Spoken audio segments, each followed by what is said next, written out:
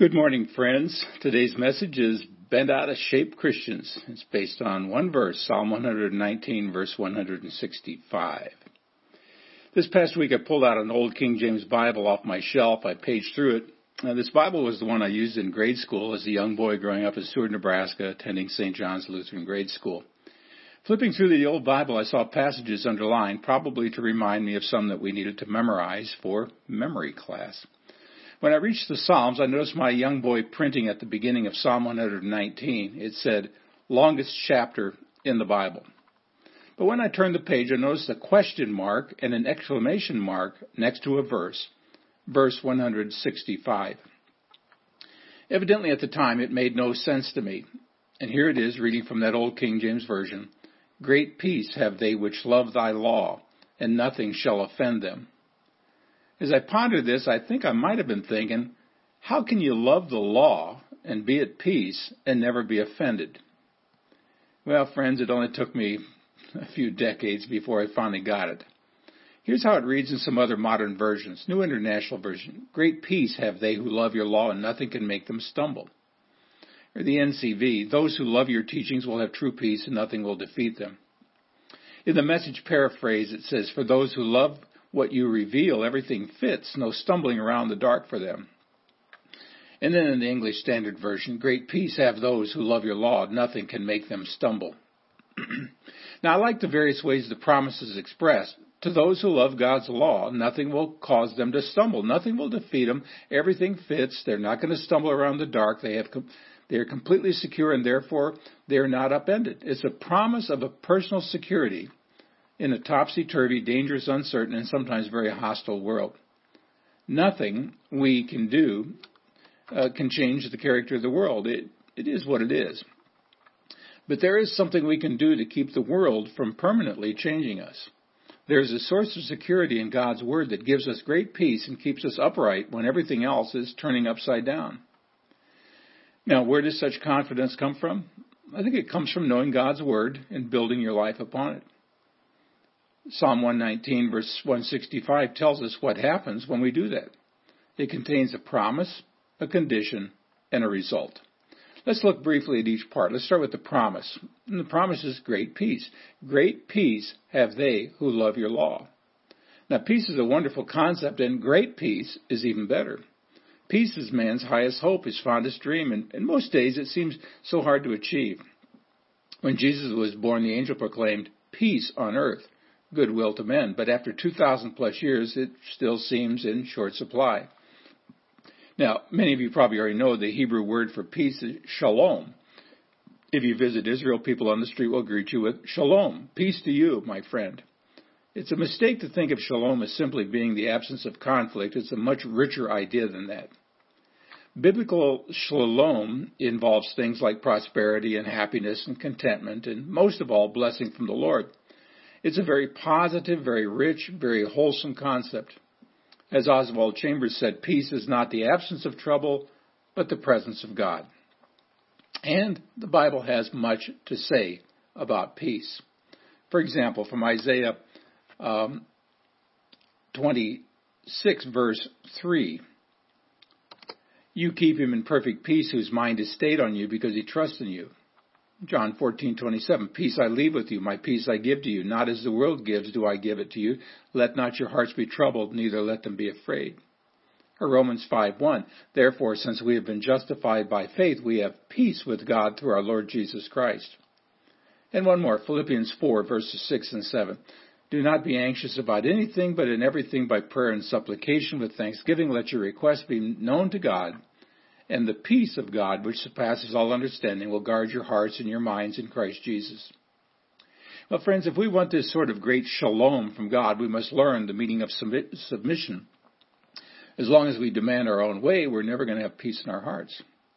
And it's right at this point that many of us miss the mark. We begin the day by making our plans, setting our agenda, writing our to-do list, and then we present it to the Lord and say, if you don't mind, I'd like you to sign off on this. And if you do it quickly, that would be fine because I've got a pretty busy day ahead of me. Now, we say we want God's will, but in truth, what we really want is God's rubber stamp on our plans.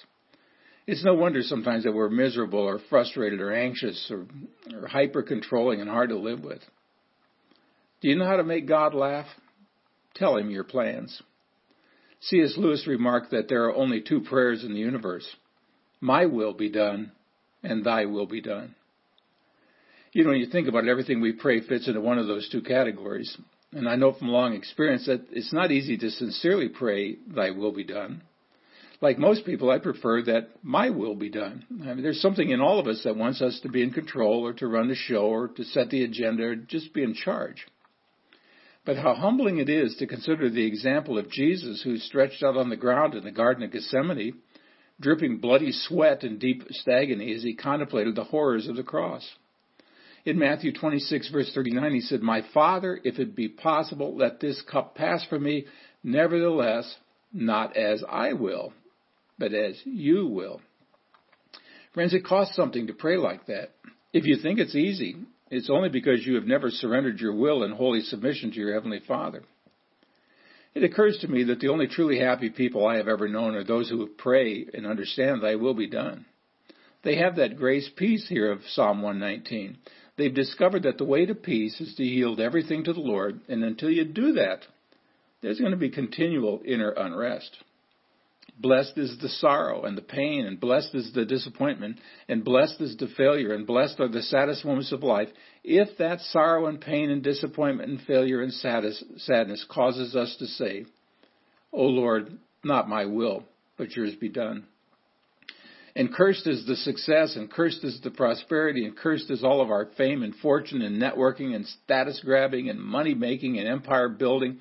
Cursed be all of it if our success and fame and fortune and career expansion and all the rest does not lead us again and again to the place of full surrender where we gladly say, O Lord, you have been better to me than I deserve.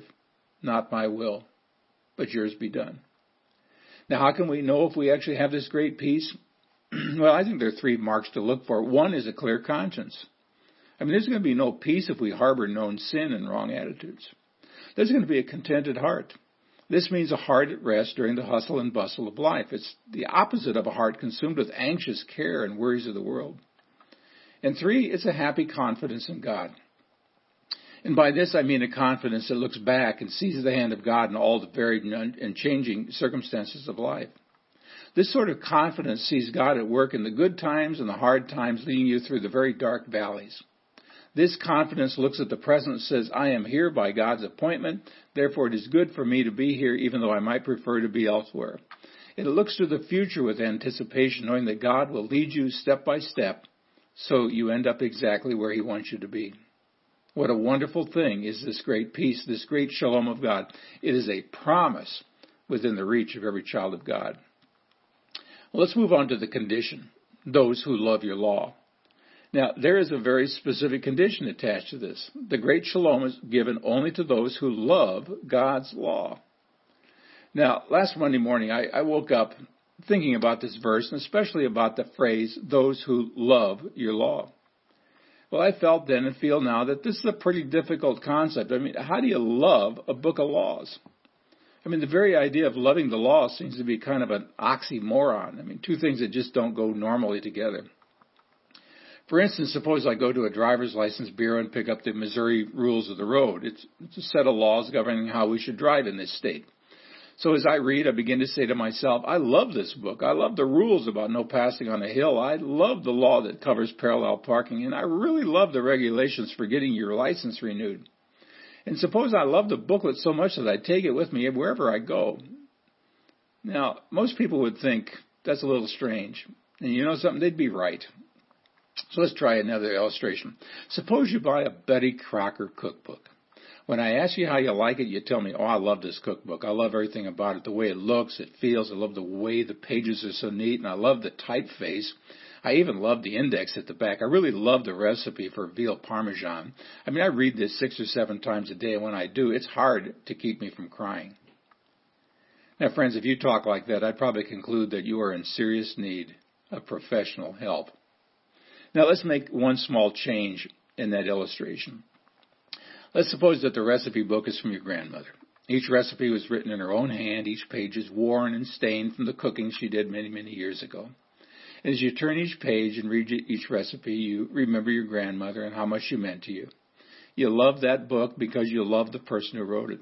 It's more than just words on a piece of paper. It's a reminder of a family relationship, a precious symbol of love that spans the generations. Well, when I think of the Bible that way, the concept of loving God's law takes on new meaning. We're not to love the Bible in the sense of loving the ink printed on the paper, and it's not just the words we love or even the message contained in the words. We love this book because we love the one who wrote this book. His words have meaning for us because we know him personally. Now, seen in this light, loving God's law means more than reading the Bible or memorizing verses or meditating on your daily readings. It goes beyond mere approval or admiration. It even goes beyond delighting in the Word.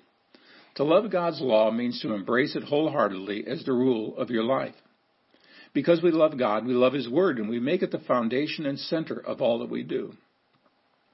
Now, as far as I know, there's no verse that commands us to read the entire Bible during a calendar year. I mean, you gain no favor with God if you do it. You're not sinning if you don't. So why do it? Well, I'll tell you, for one thing, we Christians tend to be woefully ignorant of the Old Testament. And the only way to remedy that is to read all of it. And I think there's a profound and legitimate sense of accomplishment that comes from reading the Bible from cover to cover, or as one person said, from Genesis to maps. But beyond that, I have a great dream for everyone who does read through the Bible. I just hope that by the time you get to Deuteronomy, you will like it. And by the time you get to Isaiah, you will love it. And by the time you get to 1 Corinthians, it will be such a part of your life that you can't live without it. And when you finally get to Revelation, I hope you say, well, I truly love God's Word, and I want to spend the rest of my life getting to know it better. Loving God's Word is a gift from God. You don't work it up by human emotion, and it doesn't come automatically just because you read the Bible every day. After all, many people read the Bible mechanically and are never changed, never touched, never moved. They read the Word, but they really don't love it. So, am I a lover of God's Word? I don't think I've ever asked myself that before. I mean, over 50 years now as a teacher and then as a pastor, that's kind of a new thought. I mean, I read the Word, I study the Word, I write about it, I teach it, I preach it. But do I love God's Word? See, that's when I began to understand that loving God's Word is a gift from God, like the gift of faith that belongs to Christ in the first place. I mean, every good and perfect gift comes down from God in heaven, James says in chapter 1.